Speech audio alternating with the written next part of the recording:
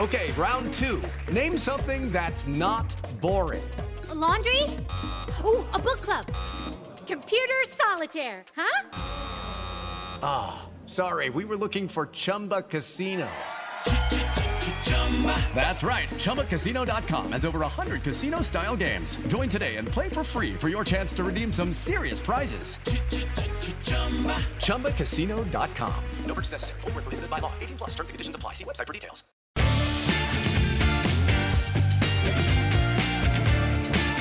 Welcome to this week's edition of Fair Territory, and dare I say, it's going to be a doozy. People ask me all the time, do you ever have problems coming up with things to write about?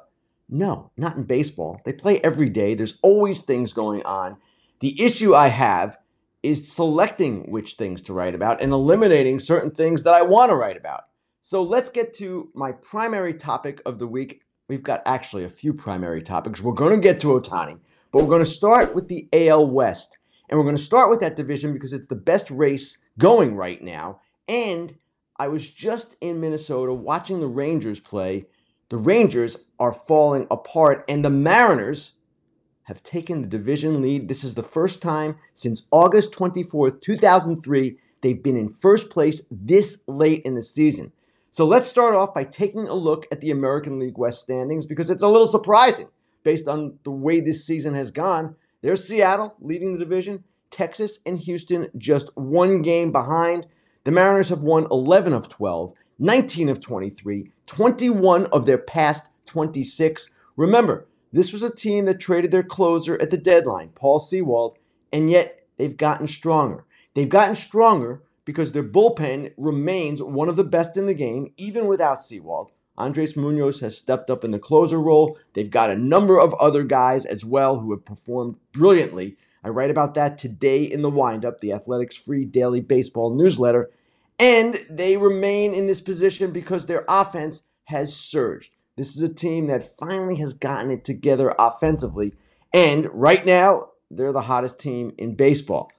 So what is going on with the Rangers? And this is a fascinating discussion because here's a team that was dominant for the first half, even when Corey Seager went down. They've had a great run.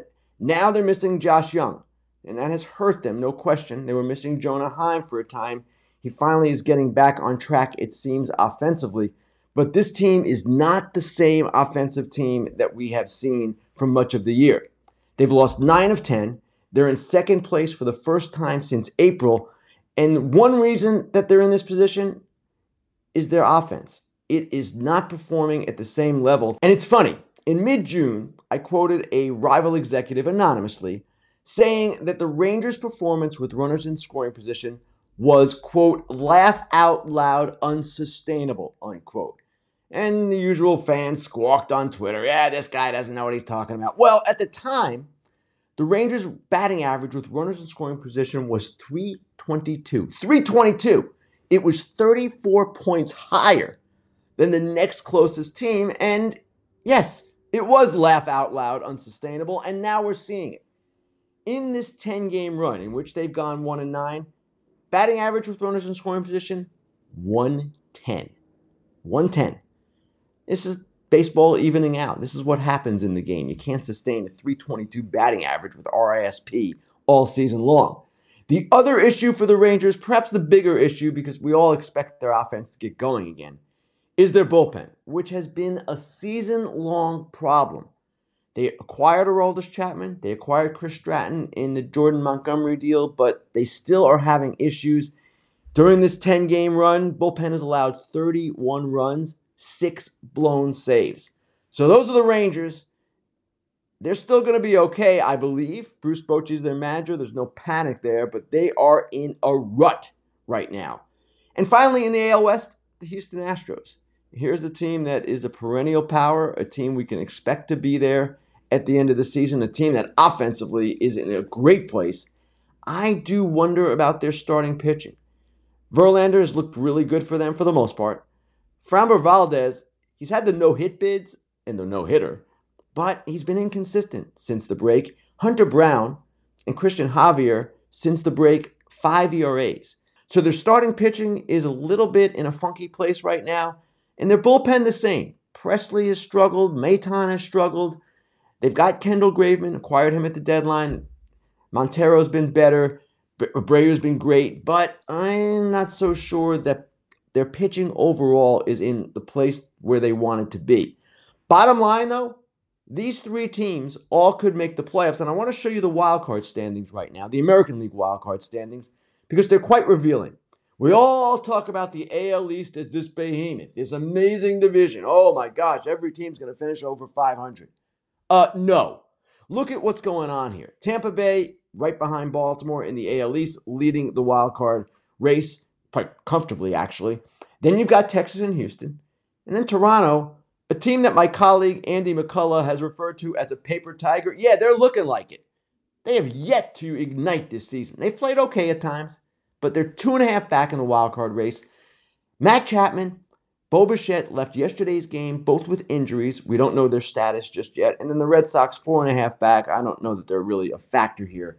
Not consistent enough. Too many questions all around. So it's quite conceivable we're going to see 3 American League West teams in the playoffs and 2 from the AL East, and then the Minnesota Twins winning the AL Central. Hey guys, it is Ryan. I'm not sure if you know this about me, but I'm a bit of a fun fanatic when I can. I like to work, but I like fun too. It's a thing. And now the truth is out there. I can tell you about my favorite place to have fun. Chumba Casino. They have hundreds of social casino style games to choose from with new games released each week. You can play for free anytime, anywhere. And each day brings a new chance to collect daily bonuses. So join me in the fun. Sign up now at ChumbaCasino.com. No purchase necessary. VGW Group. Void where prohibited by law. See terms and conditions. 18+. All right, that wraps it up for the AL West. I want to go now to the AL Central, just mention them briefly, and talk about the Twins. I saw them as well this weekend, and this is a team that, of course, has lost 18 straight postseason games. They have not won a postseason series since the American League Division Series in 2002. You might remember those Twins teams. They had A.J. Przinsky, Doug Minkiewicz, Torrey Hunter. Big Papi was on that team. Christian Guzman, Johan Santana, Eric Milton, Kyle Loesch, Brad Radke. Those Twins. That's the last Twins team to win a postseason series. And I'm here to tell you, I believe this year's team has a chance to end that streak. And it's interesting because offensively, they have been much better. Remember, the first half, they were quite disappointing offensively. Kepler was a mess. Correa, total mess. Buxton's been the DH. Then he got hurt in early August. They have not been, or had not been, what we thought they could be offensively. And yet, look at them now. Look at where they have been since the All-Star break in runs per game, because it's quite revealing. The Twins, of all teams, third in the American League in runs per game since the All-Star break. The Astros leading 5.85 runs per game. The Mariners next at 5.44. And then the Twins at 5.23. And you might ask, well, how have they done this? Correa just now starting to get hot. Last 18 games, been on base in every one of them. Buxton's been out, as I said. Those 2 guys are the keys to their offense. But they've gotten contributions from 2 young left-handed hitters, Matt Wallner and Eduardo Julien. They've gotten Max Kepler in a resurgent way. He's having a big second half.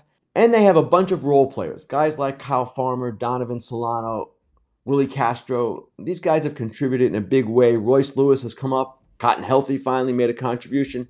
It's a complete offensive team. They've got options. Rocco Baldelli can mix and match. It's impressive. And if they get Buxton back playing the outfield, big if I know, then it opens up the DH spot and makes the offense even more interesting. The other reason I like the Twins potentially to win a postseason series, yes, I said it, they're starting pitching. Quite good. Sonny Gray, Joe Ryan came back Saturday, looked good. Pablo Lopez, those 3 would be the head of the rotation. You can stick Kenta Maeda in the bullpen. You can make Bailey Ober your swingman. He's struggled, I know. And you've got the possibility of a couple of guys going back or coming back from injuries, Chris Paddock being one of them. Coming off of Tommy John, he apparently looks great. So the Twins, admittedly, they're playing in a weak division, or division in which every other team sold at the deadline. So their competition within that division is not great.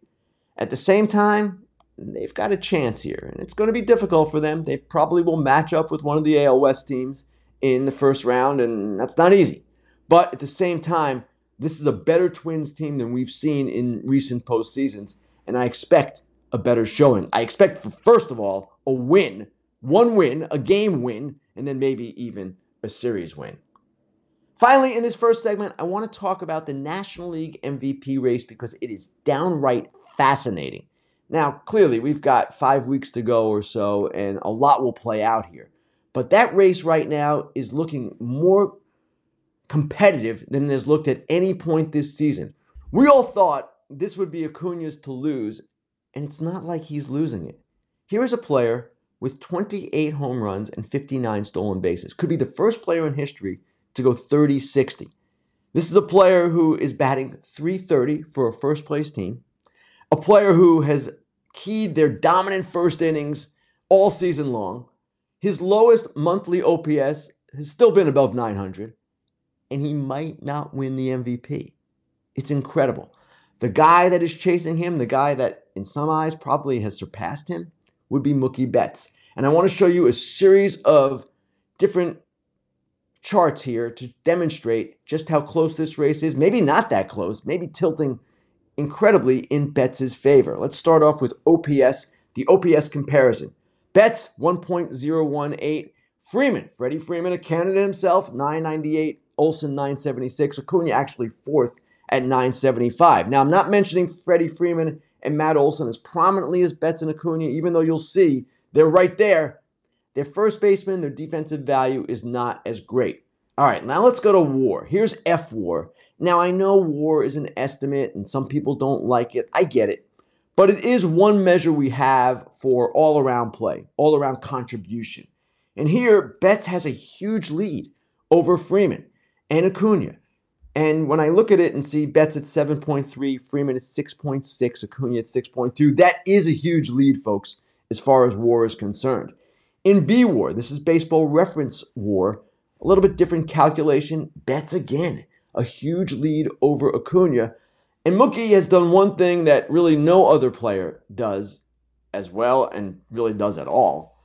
He's played 3 different positions and played them at an extremely high level. He's a Gold Glove right fielder. He's played shortstop this season. He's played second base. That versatility is going to help him in the balloting. Of course, his offensive prowess, we saw it this weekend again in Boston. That's going to help him in the balloting. Do I believe he's the MVP over Acuna at this point? I sort of see it as a coin flip. Acuna has been absolutely brilliant, but let's see how the rest of this season plays out because both teams have pretty significant division leads. It's not like one guy is going to put the other or put his team over the top. But at the same time, we could see one of them slip a little bit, the other one surge even more, although I don't know how much higher either can go. So it's a great race. I don't know that there's a bad answer when we're talking about Mookie Betts versus Ronald Acuna Jr. And no slight to Freddie Freeman and Matt Olson. Matt Olson, who leads the league in home runs and RBIs, by the way. They've both been amazing as well. I just don't give them as much credit defensively as I do Betts and Acuna. This is a race that will go down to the wire. Time now for the Inside Dish. This is the segment in which I go inside a story I've recently written or take a deep dive into one of the bigger stories in the game. And right now, the biggest story in the game, of course, is Shohei Ohtani. Ohtani, we know, has a torn UCL.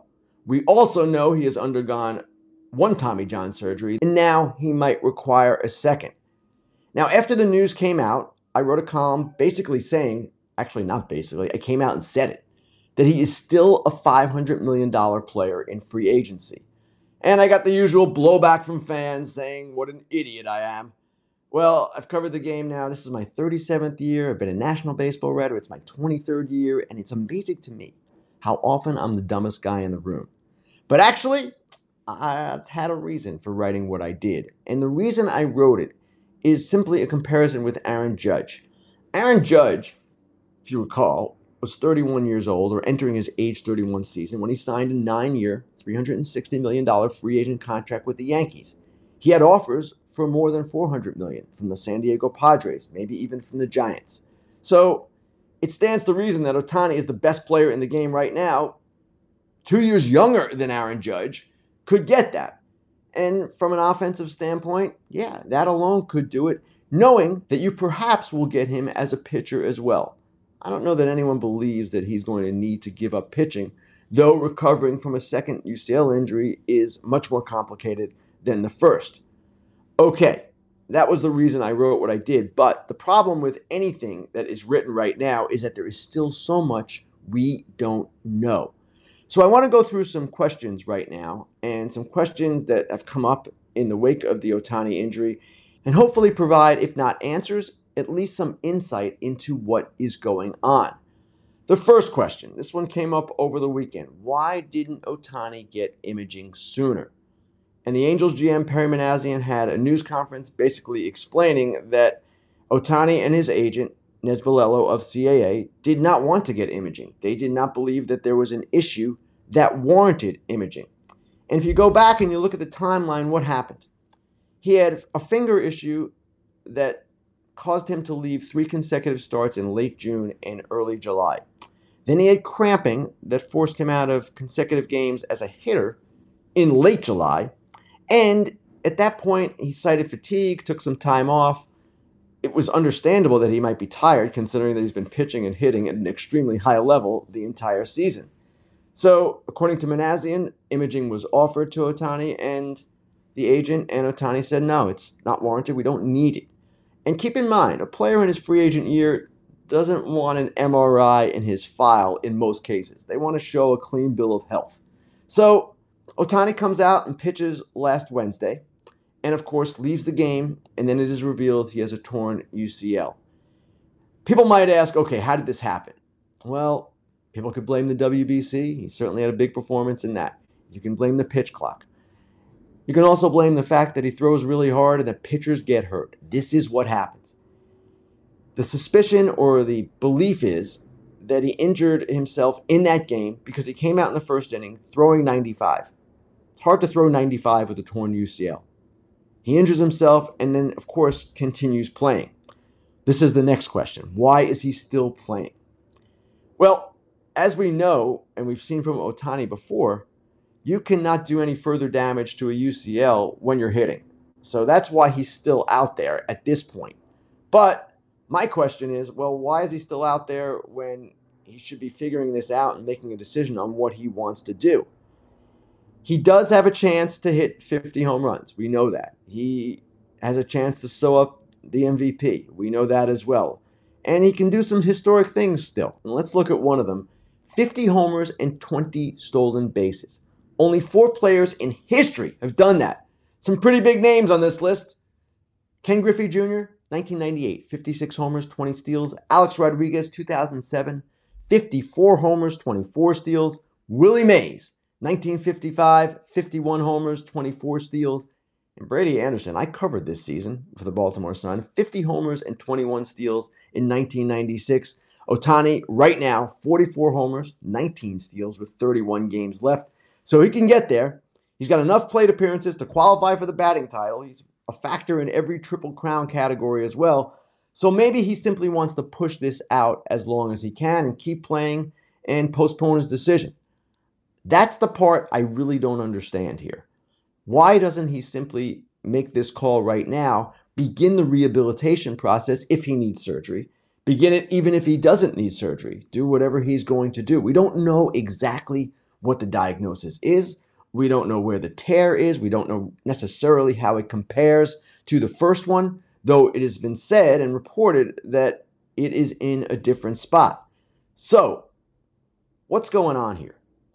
Presumably, he's gathering more information. Maybe he's looking for alternatives. If you remember, his first Tommy John surgery, it was a rather long recovery. He had it October 1st, 2018. Didn't pitch again until July 2020. That's a good chunk of time, some 18 months or so. And when he came back, and admittedly that was the shortened season, so he couldn't come back before July 2020. When he came back, he pitched only 1 2/3 innings in 2 starts before they shut him down again with a forearm strain. So effectively, after his surgery in 2018, he did not pitch for 2 years.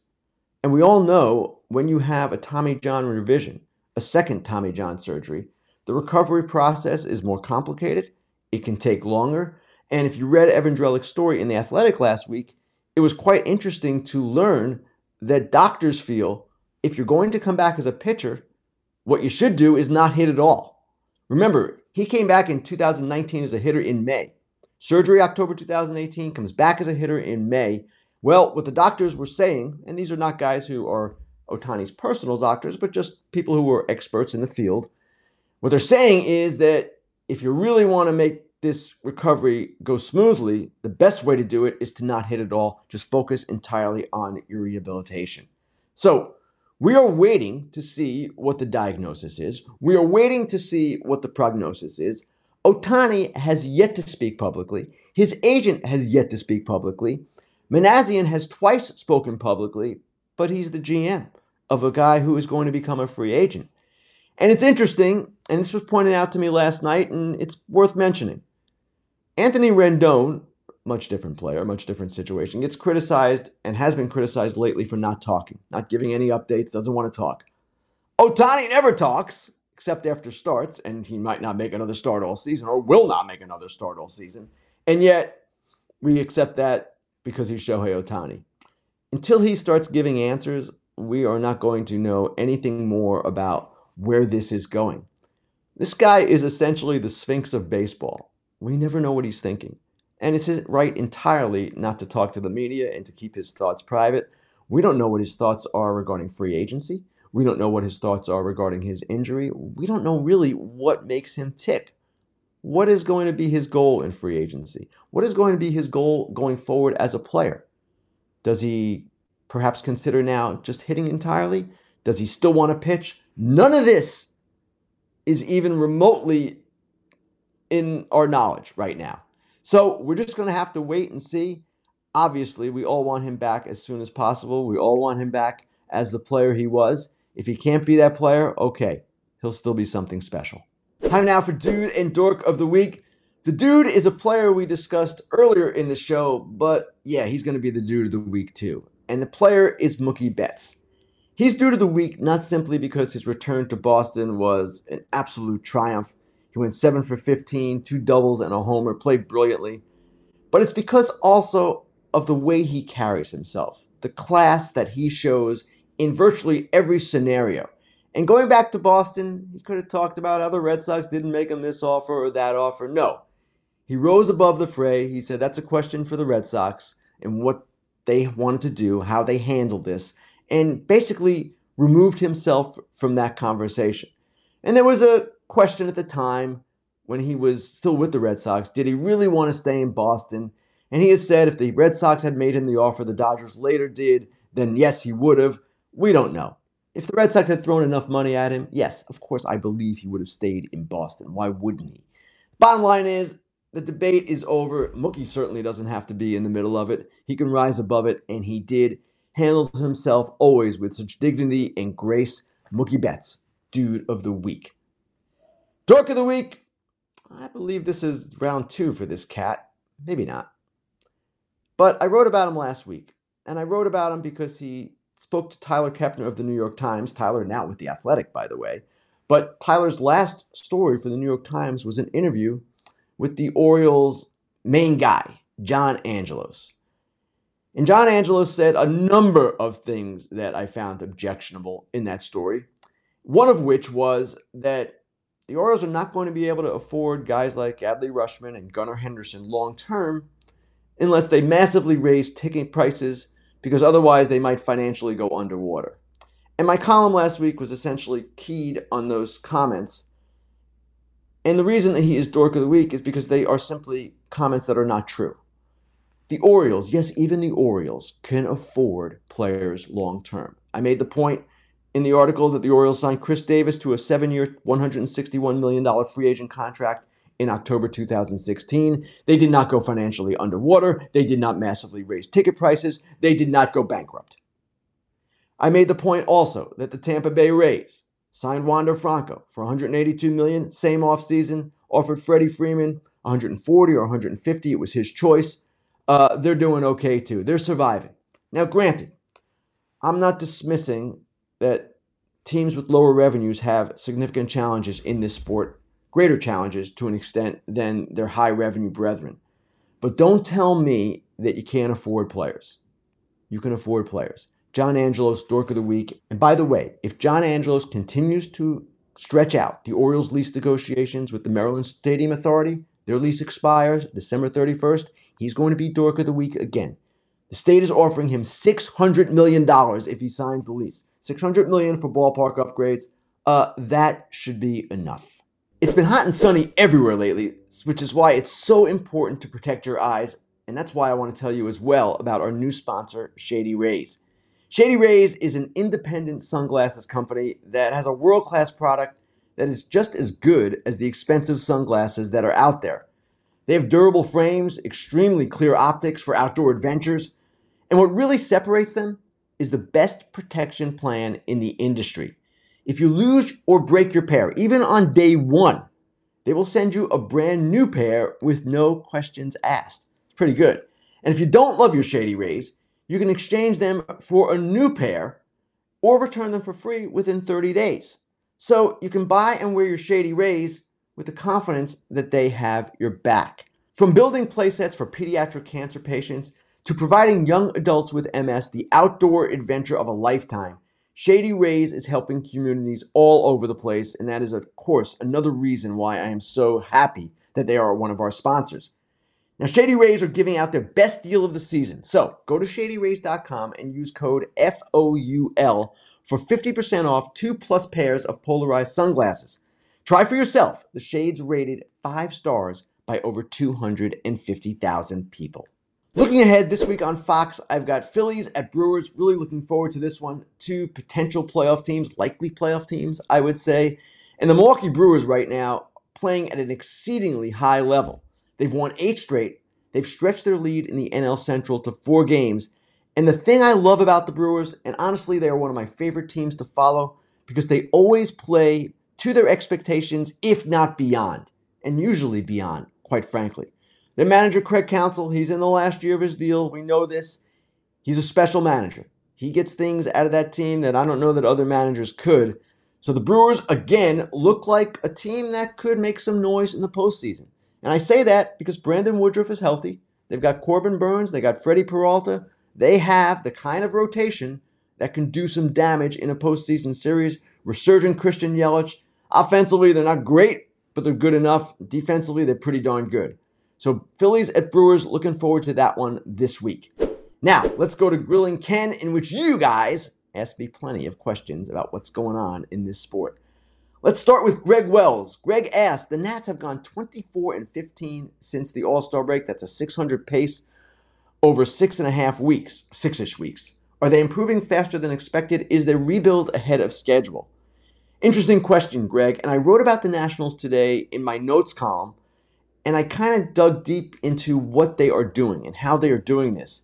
And it's refreshing, actually, that Davey Martinez and his staff, they are trying to instill in this young team fundamental skills, the way to play the game properly. This is the kind of thing they're emphasizing right now. You might say, well, Ken, don't all teams do that?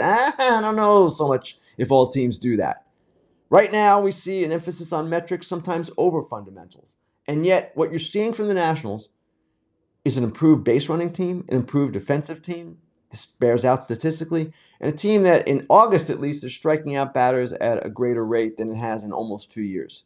So the Nationals look pretty good right now. And yes, their rebuild might be a little bit ahead of schedule.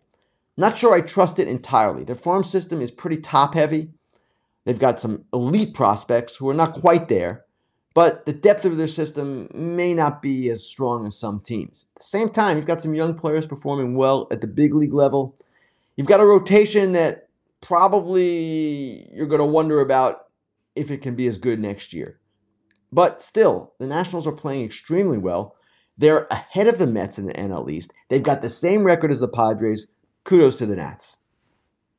Next question comes from Brian. Brian asks, for all the hype, is the Tampa model overrated? Friedman et al. Have one title between them, and that is a huge asterisk because it was the COVID season. Now, Brian, I appreciate the question, but I'm going to challenge you here. To me, the measure of a franchise and an organization, the success of an organization, is not World Series titles. Of course, every team wants to win a World Series title. It's really hard to do, especially now with an expanded postseason. To me, the measure of an organization is success in the regular season. And can a team sustain that success? The Dodgers certainly have. The Rays certainly have. The Red Sox, with Chaim Bloom as their head of baseball operations, they've been kind of up and down, so you can say they haven't been consistent. That's fair. But I would say the Tampa model, if you want to call it that, has been pretty darn successful. And the fact that it's produced only one World Series championship in a COVID season, that does not diminish at all for me what those teams have accomplished. The Rays are a low-revenue team. The fact they compete the way they do every year is something of a miracle in this sport. And again, I just believe that all of those teams that you might want to include in the Tampa model, Matt Arnold, he is from Tampa Bay as well. He's with the Milwaukee Brewers now. James Click, they won a World Series last year in Houston. He came from Tampa Bay, so it's really 2 World Series titles. And they've done okay. All right, final question now comes from, let's see where we're at here, Aaron Perez. Aaron says, do you think the PR parade by John Fisher helped or hurt his cause? Well, it depends on who you're talking to. If you're talking to John Fisher or Dave Kaval, everything's going great. We're going to Vegas. But if you're talking to fans in Oakland, fans of baseball who have been paying attention here, no, all of their talk is just talk. Now, I wrote in my notes column as well today that there are some things happening on the field for the A's that, even though they're on a 115-loss pace, are somewhat promising. But when Fisher says we're going to have a much more expensive team in Las Vegas, I don't know why anyone should believe him when he says all the things about how great things are going to be. No, you've got to prove it, pal. And we've seen you tear down this team, a very successful franchise. We've seen it become almost a self-fulfilling prophecy of failure in Oakland. That's on ownership. So John Fisher can talk to the Las Vegas paper all he wants, can paint the rosiest future imaginable, but we'll see how this team performs once it gets to Vegas in 28. And by the way, there are a few seasons that will take place before that. John Fisher, you going to play baseball then, or are you just going to wait? We'll see. I want to thank everyone for their questions. I want to thank everyone for listening, for watching. You know where to find us. YouTube, Spotify, Apple, wherever you get your podcasts. Like us, subscribe to us. One programming note.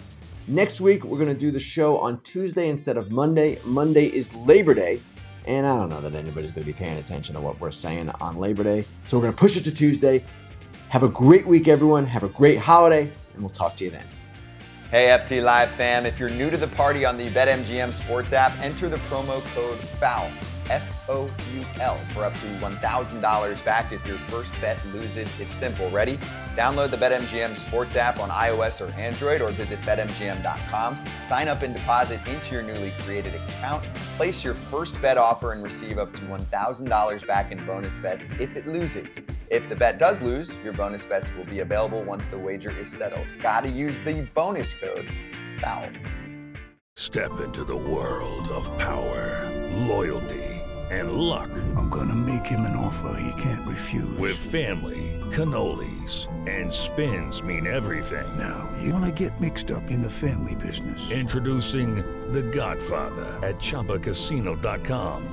Test your luck in the shadowy world of The Godfather slot. Someday, I will call upon you to do a service for me. Play The Godfather now at ChumbaCasino.com. Welcome to the family. VGW Group. No purchase necessary. Void where prohibited by law. See terms and conditions. 18+.